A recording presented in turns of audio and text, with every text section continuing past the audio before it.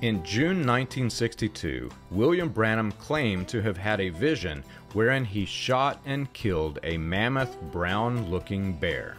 According to Branham, his hunting trip earlier that year was divinely inspired, and God had spoken through him to say that he would kill a large silvertip grizzly bear.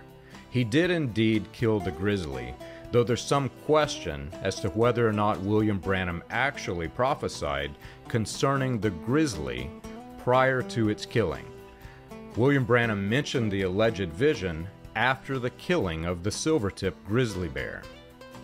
After the silvertip grizzly was killed, Branham then announced that God had spoken through him once more to say that he would return to British Columbia and kill a second bear.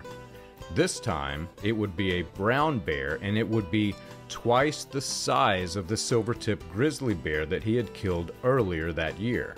In late July 1962, William Branham returned to British Columbia for a hunting trip, but was unable to kill the second bear. Upon Branham's death in 1965, this prophecy became very problematic for Branham's cult of personality. Many people remembered hearing Branham's prophecy, and they were looking forward to learning its spiritual meaning.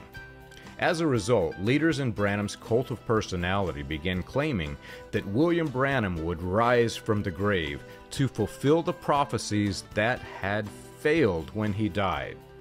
As late as 2004, leaders in Branham's sect told followers that there was, quote, further work for Brother Branham to do.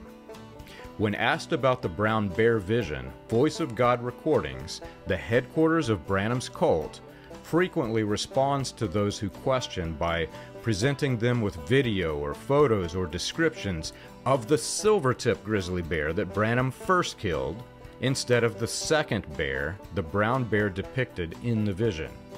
As a result, uninformed researchers who do not question the cult's public relations personnel as to whether the bear on display in Branham's den was a brown bear or a grizzly bear mistakenly assume that the second vision was fulfilled with the killing of the first bear. In December 2021, Voice of God Recordings responded to now former followers of William Branham's cult of personality that this vision did in fact fail. You can learn this and more on william-branham.org.